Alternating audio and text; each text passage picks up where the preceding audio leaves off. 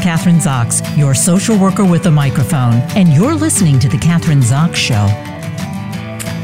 Joining me today is New York Times bestselling author Geneen Roth, and author of This Messy, Magnificent Life, a field guide to mind, body, and soul. Through a radical tour of the body and the self, Geneen Roth focuses on stopping the search to fix ourselves and realizes that on the other side of that never-ending project is the path to peace of mind and the space to reclaim one's power and joy. After years of teaching workshops on weight, food, and money, Roth realized that there was a connection between these issues that held her students captive in their anxiety and discontent. Roth uses revelations from her own life, both the horrific and comic, to explore this connection. Over the past 30 years, she has worked with thousands of people in workshops and retreats and has been seen on the Oprah Winfrey Show, 2020, The Today Show, and many more. Welcome to my show, Geneen. Nice to have you here. Thanks so much. Glad to be there. And so you've had New York Times, people want to hear what you have to say, obviously, not just on the radio, but in your books. New York Times bestselling author. And one more piece that I didn't say, 18 of them at number 1. So let's talk about what you have to say in this book, This Messy, Magnificent Life. I guess the question is some of the things that I just mentioned in the intro. There are a lot of books about that, women and their connection to their bodies and their money and how we handle it and make poor choices. So first question, what makes your book or your take on all of this unique? Yes, well, a couple of different things. One is that I struggled with food, weight, my body, and the self-loathing connected to that for almost 2 decades. I lost and gained over 1,000 pounds, and I eventually figured out a way through that and out of that, and got to my natural weight, lost weight without dieting, but mostly I want to say without the deprivation, shame, fear, punishment, and guilt that so many people feel towards their bodies and towards food. And that led, because the way we eat is also the way we live, meaning our basic beliefs about ourselves, about being alive, about what we deserve to have, about what we don't deserve to have, come out through our relationship with food, actually through our relationship with anything, but in particular I focused on the relationship with food. I got to and then started working with people about my basic beliefs first, and then eventually when I saw how that worked with other people's basic beliefs like I'm a failure, I'm worthless, I don't deserve this, I'll never get enough, unlovable, things like that. You keep mentioning people. You've repeated the word people, how people feel, but you do focus on women. And it seems to me that this issue, particularly with food, and it seems to go generation to generation, has to do with women and how they perceive themselves. And as you say, this relationship with food that isn't productive, stuffing and starving and thinking that if you're thin, everything will be okay. I mean, I certainly went through that. I probably still do. You know, if I weigh my 105, things are good, which is not necessarily true. But if I gain 5 pounds, then things are all whacked out. And, and I think that that's fairly common with women, older women, younger women. Somehow it just permeates our psyche in terms of our relationship with ourselves and connecting to other people. Yes, it really does. I think that that's pervasive. And it's a way that we as women somehow measure ourselves. It's a metric that we use for self-worth. And that's quite challenging for people when, for all of us, when we don't weigh what we think we should weigh in order to be, I mean, you're basically talking about, am I okay? I often say to people, we get on the scale, we look at the scale, and, before we get on the scale, we look down and we say, am I allowed to have a good day today or not such a good day today? Please tell me. And then the scale pops up with a number, and then we feel like, okay, now I'm allowed to have a good day and feel good about myself, and or I'm not allowed to have a good day or feel good about myself, depending on what the scale says. Geneen, you said you lost and gained over 1,000 pounds. Start with that's a lot of weight over the years, obviously, yeah. So start from the beginning. How did this evolve in terms of your own self and your own feelings of self-worth? Like, I have to be thin, but then you gain weight. And from your own family background, as a social worker, I'm really interested in where it all began for you. Right. I started feeling unhappy, troubled about food and my body very young. I think in part it developed in relationship between my mother and me. She was a fat kid, or her mother told her she was a fat kid, a chubby kid. She had to go shopping, she always tells me, in the chubby section of Macy's department store. And so she grew up feeling fat, feeling unlovable, feeling not worthy because of her weight. She grew up believing that if she were thin, everything would be okay. And when I started gaining weight, probably by the time I was 7 or 8, and being what she called chubby, then she started getting concerned that I was going to repeat her life. And I was put on my first diet. So I was on a diet by the time I was 10 or 11 years old. And I remember my brother, who was a naturally thin kid, could eat anything he wanted. He could have, and in those days, it was all about calories. And it was about how many Hostess snowballs could you eat, how many Fig Newtons, how many Ring Dings and Yodels and ice cream cones and Mr. Softy this or that and Good Humor creamsicles, and he could eat as many as he wanted, 2 ice creams a day every time the Good Humor guy came around, and I was only allowed to eat 1 and then none.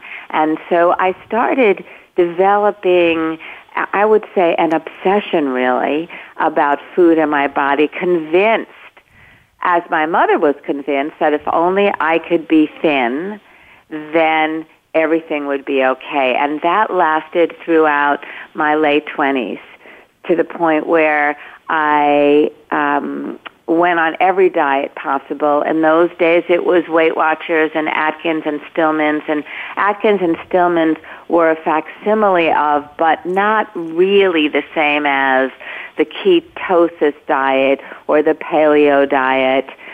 There was a lot of fat on those diets, a lot of protein on those diets, and no carbohydrates, basically. So I would. So Geneen, I want to stop you there, because you said you went to.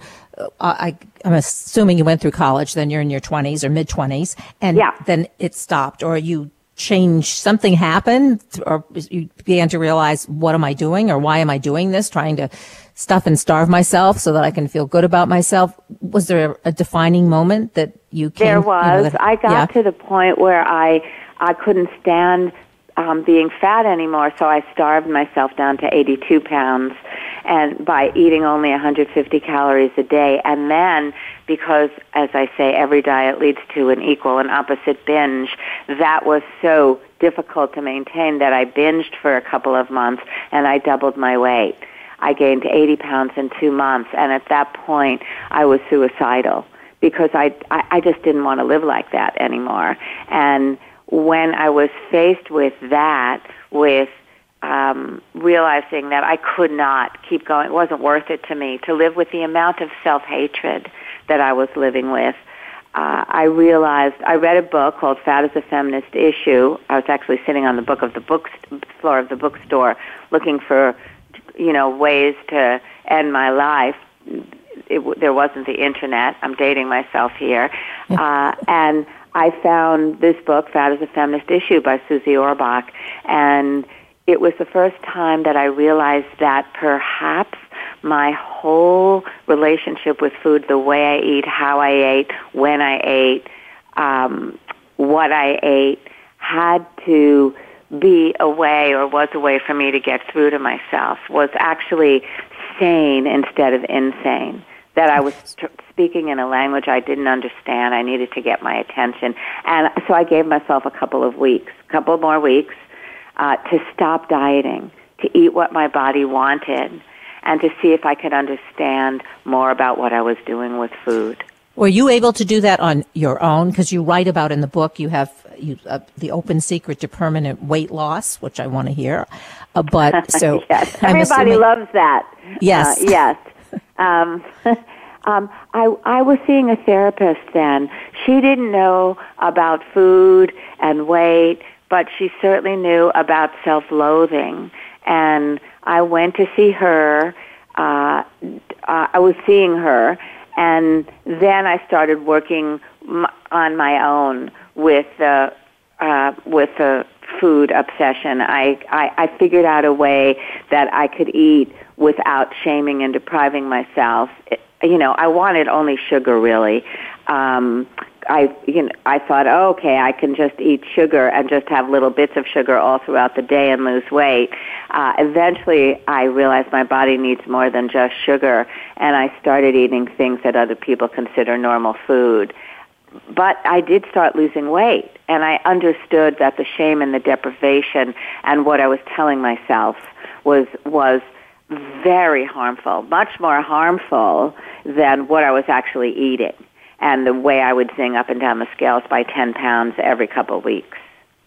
So you got into this kind of, I don't know if the word is organically, you sort of evolved into the good eating habits that I'm assuming you've maintained. It's changed many times over the years. I've changed what I've eaten many times over the years.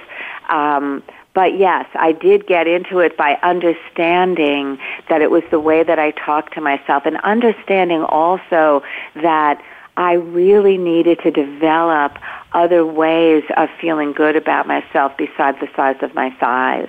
What I talk about in that chapter in This Messy, Magnificent Life, the open secret to lasting weight loss, was what I did myself, which was I understood that and this was from a pretty neutral state of mind.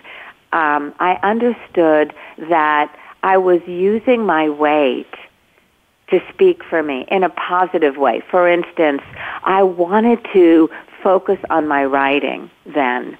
And as long as I was fat, I felt like I was unattractive. And so my weight spoke for me. In other words, my weight had a benefit. I mean, when I say to people, when they walk into a workshop or a retreat, and I say to them, tell me the benefit of your weight, of your obsession with food, they can't think of it. All they can think of, this is the most horrible thing. I want to get rid of it. I want to cut these pounds off of me. I would give anything to wake up thin tomorrow. But that's actually not true. When the people who I've worked with have lost weight immediately, believe it or not, it's scary for them. They gain the weight back immediately. Why? Because they've been using their weight as a buffer. For me, my weight was a buffer. I felt so unattractive that men didn't approach me at that weight, and I realized I could focus, therefore, on my work and my writing. When I was thinner, I would fling myself at every unavailable man that came along. I didn't exactly have a sane or healthy relationship to relationships and to intimacy. I mean, now I've been married for quite a long time, but then it was awful. And so it gave me a chance. I was using my weight to keep men away, to keep myself unavailable, so to speak, because I didn't feel like anybody would find me attractive. And so what I realized was I had the power to say no. I could say, no, I don't want to do that. No, I don't want to go out with you. I need to focus on this instead. And so your weight, I just want to clarify that. So your weight was kind of, as you felt anyway, a safe place. You didn't have to deal with all this stuff, this other stuff. I did. And many women feel that. You know, I work with a lot of women in my workshops and retreats. And what they feel is, and it takes a while to get to this, because as I said, immediately we don't feel like this. We feel like, no, just get it off me, I'll be happy, and we remember times where we were thinner. But many women feel like, well, then men don't pay attention. They don't make comments. Other people don't make comments. People at the office aren't envious of them. They don't have to keep saying to other people, their work colleagues, how they did it, or the other mothers in the play group, how I lost weight, or they don't get envious looks. They're not threatening to anybody. They're not attractive. And in some part of themselves, that feels safe. And so we need to just acknowledge that before anything else can happen. Because if you lose weight and you feel unsafe at that weight, you're going to gain the weight back. So can you comment, there was a recent it's been on the news, I guess, this week or last week, about the millennials and their obesity. And I mean, you don't really need an article. You can look outside and see this whole group of young people, men and women, who are obese. And then I think they were correlating that with some of the high incidences or the high rates of cancer, actually, in younger people, seeing cancers that were usually in elderly people or people over 65. But what is it given what you're talking about in terms of weight, what is it with these millennials who are obese, who seem to, I don't know whether they do the stuffing and the starving or relate to food in the same way that we've been talking about. What is happening? Well, I think there are I can't speak directly to that, but what I do know is that confusion, anxiety, fear, all get translated through the relationship with food. You know, I tell people a lot that the world is on your plate. You want to see what you believe. You want to see what you think about yourself. You want to see what you feel about your place in the world. Look at what's on your plate. Look at how you eat. So I feel like that's an expression of confusion, anxiety, possibly trauma, upset, fear, and that there are no good models or obviously they don't feel like they have good models, the individual ones, for how to do it differently, to a healthy relationship with food. You know, again, I think that it's important. It's not so much that people need to be thin, but the comfort in their bodies. You need to be at ease in your bodies. And the problem, I often say, you know, with the relationship with food is that junky food leads to junky thoughts, and junky thoughts leads to eating junky food.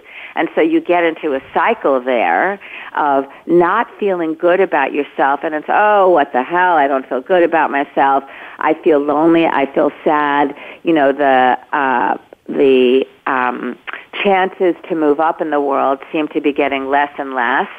Equality in pay seems to be getting less and less. And so people feel like, well, I might as well have the only comfort and pleasure that I do have, might as well eat. And so food becomes a source of pleasure, comfort, closeness, believe it or not. Food doesn't talk back. It doesn't go away. It doesn't abuse you. It doesn't leave you. It's just right there. It's your friend always. It's cheap. It's available. It just becomes the thing that you do because you can. And if you don't have any other ways that you find joy or pleasure or delight, food becomes it. Yeah.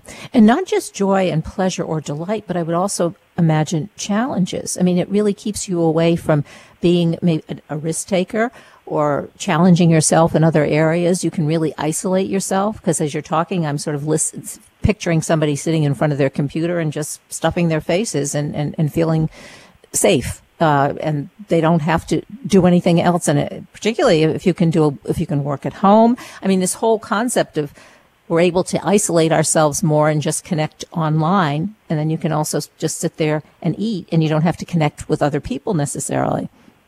Yeah, I think that's true. So, to work with this, what I've developed is a set of eating guidelines, and one of them, well, there are 7 of them, and one of them is to eat without distractions, which means that if you're sitting down eating, that you're not also on Facebook, Instagram, Snapchat, FaceTime, email. You're not also doing many other things. It's, we have to start. The way to unravel all of this is to just start at the beginning, step by step. First of all, somebody has to want to change. I mean, that's the most important thing. Somebody's got to want to change.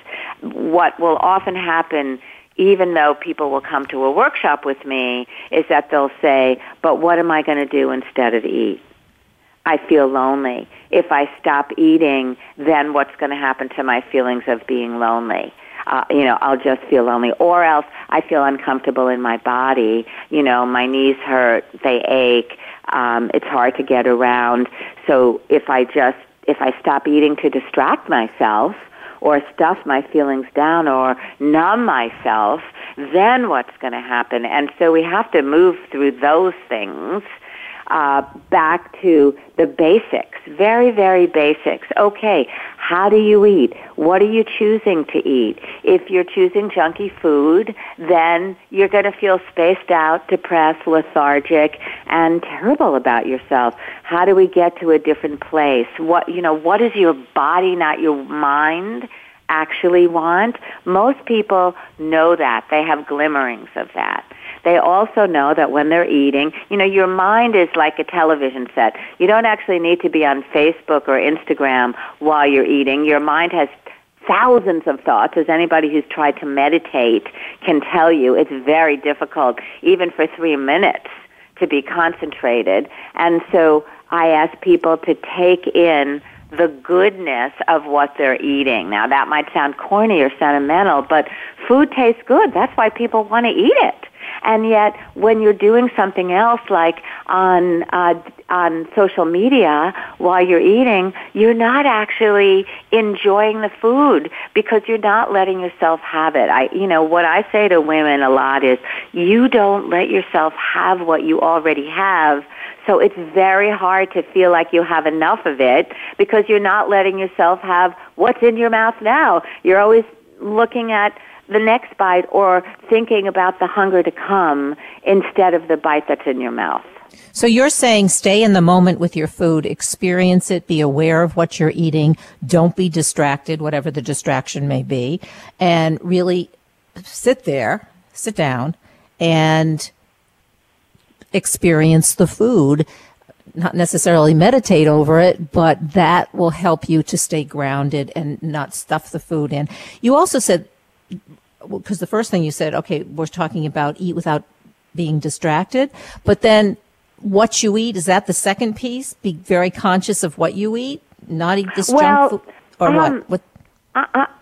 So I'm talking about eating when you're hungry, first of all. Most people eat because it's breakfast, lunch, or dinner time. Somebody across from them is eating. It looks good. They've just passed by a window or an advertisement pops up on their computer, and suddenly they think, oh, it's time to eat. I have to go get one of those.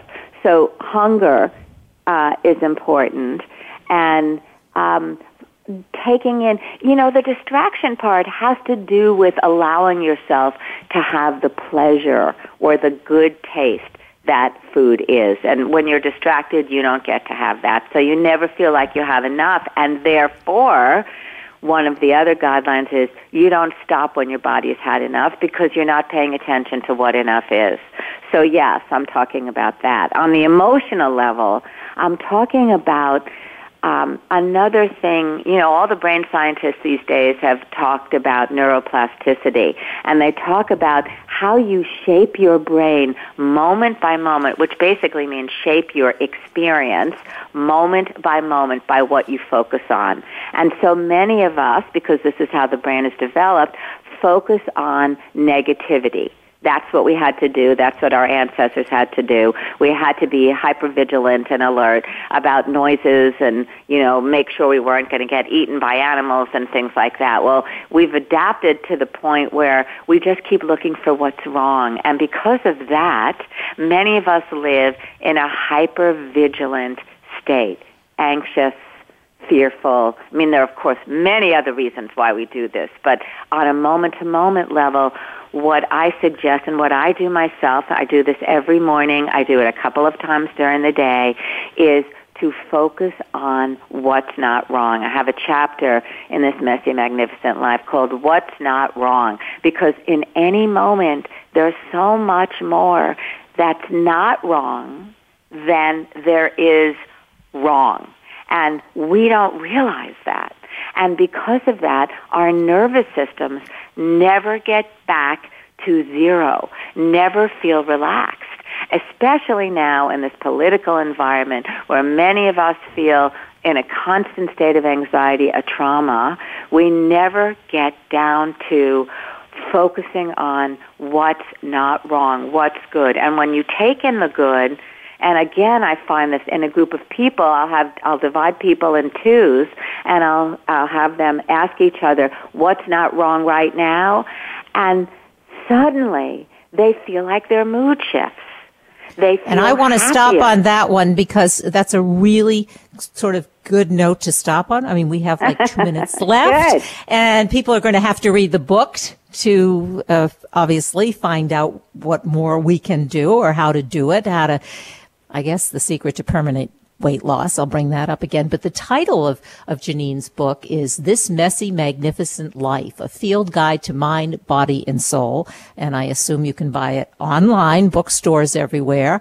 And give us a website that we can go to, Geneen, where we can find out, obviously, more about the book and your workshops and what do you do? Yeah, it's GeneenRoth.com, and it's with a G. Like George, Geneen, Roth, ROTH.com. And, I have workshops and retreats coming up this spring. Thanks so much for being on the show today. Lots of good information. Thank you. Thank you very much. It's a pleasure. I'm Kathryn Zox, your social worker with a microphone, and you've been listening to The Kathryn Zox Show.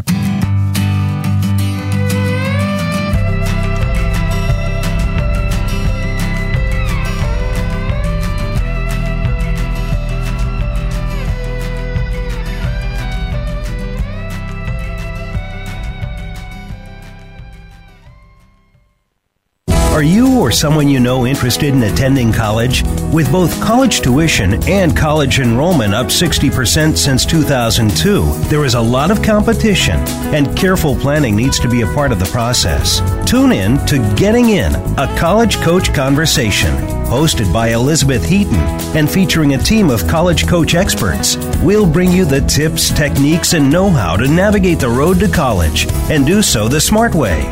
Listen live every Thursday at 4 p.m. Eastern Time, 1 p.m. Pacific Time on the Voice America Variety Channel. These days, everyone is looking for information on staying young, healthy, and fit. The Voice America Health and Wellness Network is here to help you on your quest to better health and a better you. We talk about everything from diet, fitness, and aging to substance abuse, personal growth, mental health, and much more. Learn from our experts who cover health and wellness from traditional and holistic perspectives. Tune in to the Voice America Health and Wellness Network. Healthy living starts here. News, opinion, passion. Can you hear me? Your voice counts. Call toll-free 1-866-472-5787. 1-866-472-5787. VoiceAmerica.com. I'm Kathryn Zox, your social worker with a microphone, and you're listening to The Kathryn Zox Show. Joining me today is Frida Farrell, human rights activist and actress and author. Our topic today is human trafficking. And after remaining silent about her own real-life horrific experience for 14 years, Frida Farrell transformed her pain into art, not only for personal catharsis, but also as a powerful statement against gendered violence. Apartment 407 tells the story of Isobel, played by Frida, a young mother whose life is changed when a charming stranger invites her to take part in a photo shoot. Instead, Isobel is kidnapped and sold into the sex trade. The result is a harrowing tale of indomitable tenacity that has received 18 film festival nominations. Born and raised in Malmö, Sweden, Farrell left at an early age to pursue a modeling career and now owns a film company, Development Hell Pictures. She uses her platform to fight international and online human trafficking and has been featured in Cosmopolitan, Elle, and The Times, and many more. Welcome to the show, Frida. Thank you very much for having me, Kathryn. You're from, I just have to say, it stood out, you're from Malmö, and I just want to say, beautiful city. I went to a wedding there 2 years ago. Prior to that, I actually hadn't heard of it, but now I'm pretty familiar with your town. Well, yeah, it's a small town. I'm surprised you went, but yes. I'm glad you did. Yes, I'm glad I did too. But, okay, this topic is quite far from Malmö, Sweden. Apartment 47, which is your film, which is also, as I said, 18 film festival nominations. Tell us about the film and your decision to make the film. And obviously the topic is human rights and human trafficking. So let's go from the start when this all became a reality for you. Yes, we were sitting down and we were thinking about making a film, any film, because we had made a couple of short films and we won a bunch of festivals. And we thought, well, let's make a feature film. We were quite innocent at the time, thinking, oh, we can do this. This is great. And then we talked about what kind of film to make. And then the idea of making a film of my life came up. And I was like, no. At the time, there was only one person who knew, and there was the other guy who was part of the company. He knew. And I was like, let's not make a film about my life because nobody else in the world knows. So I don't want anyone else to know this. But he was like, you know what, I think it could be really strong if you did this because you could help other women. And that resonated with me so strongly. I thought, if this can help other women, I'm happy to tell my story. But for no other reason was I happy to tell my story, I tell you that. But yeah, we talked about it for a couple of weeks, and then we sat down with a writer and hired him and obviously told him the story. I recorded my story on tape for him. He went away and wrote the first draft, and then I worked with him back and forth on these drafts to make a film. It took about 2 years to write the film with this writer, an English guy, amazing writer. And then we had a film, and then we went after, funding, and everything just came through for some reason. The angels were with us, and we made this film. It took years to make the film. It took 6 years in total to make the film, actually. What do you think? I mean, as you're describing the film, and you said, the angels helped you, but besides the angels, it seems to me that when it's your story, there's two things. Did you feel really vulnerable in the beginning? One other person knew your story, but nobody else knew it, and you've been living with this for how long in terms of before you were able to reveal your story? Yeah. I was extremely uncomfortable with this, extremely uncomfortable. And I mean, that's part of why it took so long as well, because I was going back and forth. I don't know if I want to do it. Maybe I shouldn't play the role. I don't want anyone to know it's me, really. I can just hide behind the film. Let's hire somebody. Then they were like, why don't you play it? No, okay, maybe I'll play it. Yes, I'll play it. No, I won't. There was a lot of back and forth, a lot of hesitation between me and me. So I was the one delaying the film over and over and over because of my hesitation, because of my insecurity, because of my shame that I still felt from all of this, which is what you feel when you've gone through these things. You feel shame, which is why you don't talk about it. So let's talk about it. What happened to you? What happened to you before we get even more into the film? But what did happen to you? How did it happen to you? This and obviously feeling shameful about. So I was living in London at the time, I was a student. I had just finished drama school in London. I was walking home one evening, early evening, 5, 6 o'clock, in Oxford Circus. I don't know if you're familiar with London or our listeners are, but it's a big hub in London, and there's about 1 million people walking through. It's right in the center of London. And I thought, it's a nice evening. It's like summer night. I'm going to walk home. And I started walking home, and then as I walk home, there was a guy approaching me, very distinguished, nice-looking guy in a suit, about 50 perhaps. Hi, I'm a photographer. I just saw you walking across the street, and I just figured you look exactly what we're looking for. We're having a casting. We're doing this commercial. And I was like, oh, and I had been modeling when I was younger, not anymore. So it wasn't like this is completely out of the blue. He's crazy, and he goes, here's my card. If you're interested at all, give me a call. Check out my website. Otherwise it was nice meeting you. And he took off. And I was like, okay. So no red flags, not inappropriate, not dragging me into an apartment, not saying, wow, come into this car, nothing. I took his card, I went home, I checked him out, looked legit to me, any photographer's website. I called him and said, yeah, I'd love to go. Why not? It's probably a lot of money, I thought. So I went along to the casting. It was completely fine. In an apartment, there was a photo shoot, there was an assistant, there was fruit, tea, coffee, just like any photo shoot you'd think. Took a couple of pictures. He said, great, I'll let you know if the clients like you. I'll give you a call. Thank you so much for coming. Nice to meet you. Bye-bye. I left. And then he calls him back the next day, and he said, yeah, the client loved you. Would you like to do the shoot? I said, yeah, I'd love to. At this point, he told me that it was quite a lot of money, and I was like, a student thinking, yeah, this would pay my rent for 6 months. Yes, of course. So I said, yeah, I'd love to do it. So I went along to the shoot, same apartment. Now, this is an apartment in Harley Street. Again, if you're not familiar with London, Harley Street is the equivalent of kind of just behind Rodeo Street, like Rodeo in Beverly Hills. So it's very, very posh. Very nice people live there. A lot of money. You wouldn't think it's going to be something bad. Doctors. So I went along the same place. I knocked on the door. He opened the door. This time I went in, and he slammed the door behind me and locked it with a key.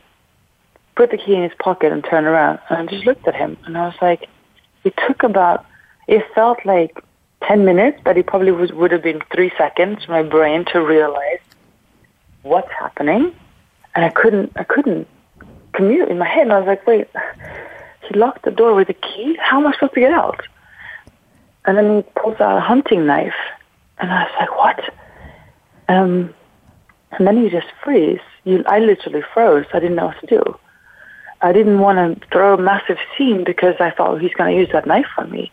And at this point, I didn't know he was just a crazy person who's just going to, I don't know, rape me, kill me, cut me in pieces, eat me, who knows? Like, he could just be completely cuckoo. I just stood there. All I could think about was that I need to use the restroom, which is also like, what? But I need to get out of the situation. So he said, yeah, it's right behind you. Leave your bag on the floor. And I was like, okay. I left my bag and my phone and everything on the floor, and I went to the bathroom trying to think of an escape route. So I saw a little window, size of a laptop, and I thought I could maybe press myself through the window. And I climbed up onto the toilet, and I looked through the window, but there's a 5-story drop onto a concrete backyard. And I thought, oh, God, there's not going to be much left of me if I jump down there. And I started thinking, what's worse, the knife or the drop onto the stones? And I thought, oh. And they knocked on the door, and I quickly got out, and he gave me a bag of underwear, which looked like used underwear. He said, wear these. And all I could think of saying was, this wasn't part of the deal. Like, it was supposed to be like a nice commercial, not for underwear. And he goes, wear these. I'm like, okay. And he's standing there holding a massive knife. So I put on the underwear, and I said, I have a stomachache. And he gives me a glass of milk. And I remember looking at him thinking, this is obviously spiked. I mean, I'm not stupid. It's obviously something in the milk. And then I thought, I might just drink the milk, and maybe it's better if I don't remember what's happened. Maybe it's just better if I don't remember the knife or what he does. So I drank the milk. And fair enough, I at some point collapsed in the next probably 15 minutes. I don't know. He was taking more photographs with me in underwear, and then at some point in the living room, I collapsed, and then I woke up in a different apartment. And we have all that in the film as well. I mean, it's terrifying. I mean, it's interesting how he, and I'm using the word groomed you in the beginning. I mean, it's, because we picture the scene that you described, him with the knife and you going into the apartment, happening sort of, some ugly guy grabs you off the street, and it's exactly the opposite. I mean, you're in this Harley, upscale apartment or neighborhood, and he knew just how to do it. Was there there is a whole group behind him, right? There was nobody else in the apartment at the time, I assume, or you weren't aware of it. No, there was not. Yeah, I don't think there was, because it wasn't a huge apartment. So, no, I don't think. I think he was alone when I came around for the actual shoot, for the actual job. I think he was alone. But at that point, he was so, I wasn't going to fight. I wasn't going to do it because I was so prepared. He had me already. But he was so smooth. In hindsight, I'm thinking that I'm not the first. I know I'm not the first. There's no way. He's got the system down. How do you think he found you? The question, like, he saw you supposedly by accident on the street, which obviously wasn't. Exactly. Yeah. So, how did he get to you? I think he sat in a cafe, because I was passing by like a sort of a cafe as I walk home, and I think he just sat in that cafe and looked for girls that could potentially work for what he needed. And to be honest, I don't even know if he was looking for particularly pretty girls. I think he was looking for girls walking alone. So I'm really honest. If he's looking for kind-looking, maybe girls who are approachable, walking alone. Because I think vulnerable girls who are vulnerable. Who would not say to him, yeah. I mean, or at that point, maybe any girl walking alone, because he could just give his card out and hope for the best. And then anyone who called him back and come to the studio for this pretend photo shoot, where he had a female assistant, whom, of course, I thinking, where did he get this from? We made it up in our film, because I never found this information else. I mean, we made it up in the film, but he hired her from Craigslist. But where would he get a female assistant to help out? And maybe there are female assistants that help out. God knows. But she was there helping out. Did she know about it? Was she completely unaware? Was she just helping out for the day? Was she hired for it? I mean, we don't know these things. Yeah. Unless she got paid enough so that it was worth her while for whatever reason. Yeah. But she could have been completely innocent and not known, just been like, I need help on a photo shoot today. Can you help? It could have been like, okay, sure, some cash. And then she could have not known anything. I don't want to, pin something on someone that she could have been so innocent. So, but yeah, that's how it went down. And then in that apartment, when I woke up, that's when everything. So he took me. I only found out this in hindsight. He took me to the downstairs apartment in the same building. So in London, you can live below the ground, so to speak, where there's a couple of, you're like literally maybe 10 inches above the ground, and there's a flat and there's bars on the window. So you don't have much access to sunlight, really. You just have a little bit of light. You're sort of just below the pavement. It sounds crazy, but I think this is storage rooms in the old days. But they've turned them into apartments now because there's so many people in London. So you can live there. And they have nice apartments there, too. Now they're nice, but some people live there. And there is bars in the window because they used to be there. So that's how he took me down there. I didn't know that at the time because I couldn't see out. And he had stripped that apartment down completely because, one of the first things you do, I came around and I was like, where am I? You start looking around and there's nothing in that apartment I could use as a weapon. He even took out the toilet seat, anything that could become loose. There was a kitchen in there. He took out all the drawers, all the doors in the kitchen, like all the little cupboards, everything was taken out. I couldn't rip anything off, and like, you know, you start becoming really paranoid, obviously, and you think you want to stand behind a door frame and like hide and hit him over the head with something. But there's nothing to hit him over the head with. So he was very, very prepared. Were you, and what was going through your mind? Like, as you say, I mean, you're looking around to see if you can find something that you could either escape or hit him over the head with. Not there. Were you terrified, or are you sitting there thinking, how is this happening? Or what was like the emotional stuff that was happening to you? There was a lot happening in there physically as well. So the emotional stuff, there wasn't much time for the emotional stuff there. That sort of came afterwards. There was a few moments of, it was more almost like animalistic of, I need to get out, like pure survival. I need to get out. How am I going to get out? You like search. I even tried to rip off a door frame of an actual door in my own hands, and it didn't work. I'm just like, I wish I was just stronger. I wish I was, at this point I was like, I wish I was a guy. I could just like rip it off like they do in films, but you can't. You literally cannot rip off a door frame. But there was, there was guys coming and going. There was a lot of drugs. He gave me this liquid, this white liquidy milk that he spiked. He gave me that a lot, and there was a lot of, guys, so physical abuse over those 3 days that I was down there.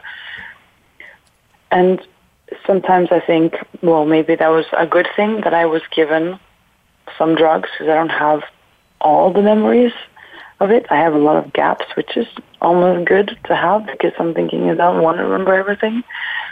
I remember a fair amount that I don't want to remember either, but a lot of guys, and all kinds of guys. And it's not like race-specific guys. It's any kind of guy. And not age-specific either. So, it's... So what were the ages, from teenagers to old men, or and everything in between? No, not teenagers. No, yeah. I would say more like maybe late 20s to, late 50s. So it's quite spread. It's still a good 30-year range there. And then you were in there for 3 days. And then what happened after the 3 days? How did, So I was I was so lucky. I mean, I don't know what he would have done with me afterwards. I don't know if he would have shipped me out of the country or just got rid of me. Because obviously I was trying to talk him around, Every time he was in there, I was pleading and talking and please, please, please. And I have a family like my mom, and, she's going to come and they're going to look for me, and all these kinds of things that you try to humanize yourself and say, I'm a human being, please, you can't just do this, and people are going to come looking, and you try everything. Nothing got to him, literally nothing. It was like talking to a wall. He barely answered me. And the last day, which became my last day by pure luck, but he came running downstairs. He opened the door, like he ripped open the door and ran inside. I didn't know at the time even where I was, but like he was like, he ran inside. Oh, hurry, put this on quickly. He was really, really stressed. I mean, he was always a little bit stressed, I guess, but not like this. He threw something on me. Get this ready. Get yourself ready. Are you washed? And I was like, I'm trying to like come around from like, just drugs and all kinds of, I'm sitting on the bed. I'm going, okay, yeah. And then he runs out and just slams the door. And then runs what I didn't hear was the lock, because every time he goes out and slams the door and locks it.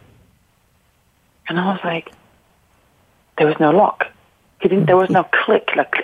And I thought, oh my God, either he's playing me and he's going to stand outside the door with a knife and that's it. He's just going to see if I'm doing what he wants me to do, or if I'm going to be one of the runners and he's just going to catch me and kill me. but I have to investigate. I have to check, because if he isn't, and this is my, I'm too curious, I'm too survival at this point, I have to find out. So I sneaked up to the door, and then I put my ear against the door, and I listened, and I could hear footsteps. I listened for a couple of seconds, and they went further and further away, and I thought, maybe he just forgot. It's impossible in my head. It's impossible he just forgot to lock.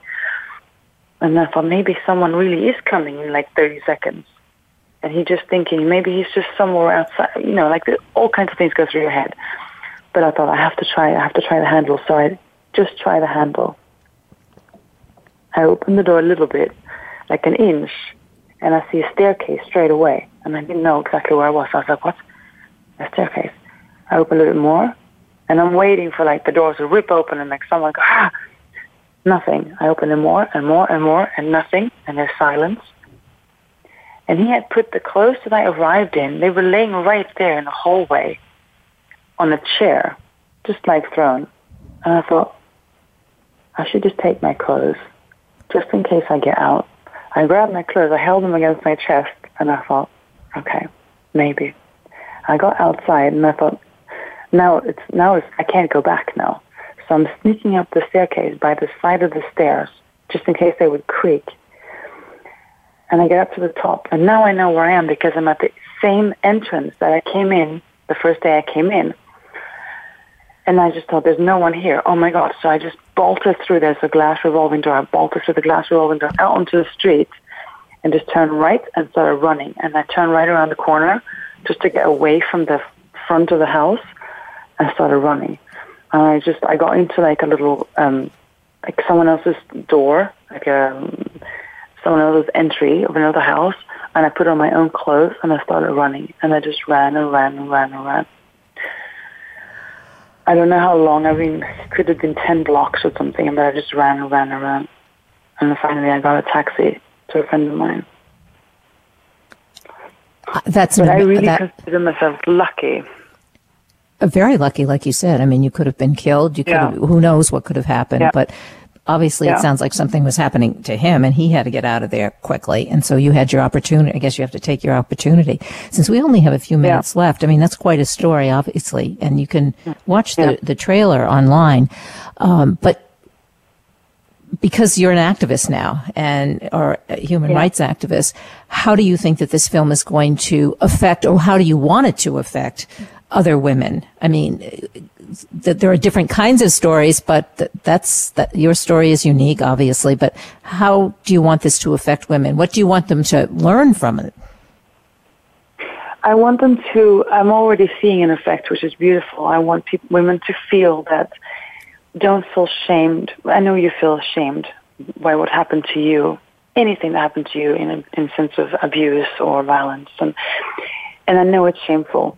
And I want you to feel that it's okay to talk about it. It's the only way to heal is to talk about it and process it and get over it. Because I was silent for 14 years, and it's not the right way. I don't suggest that way. It's not good. So talk about it and get over the shame and the fear of it. And then you're going to heal.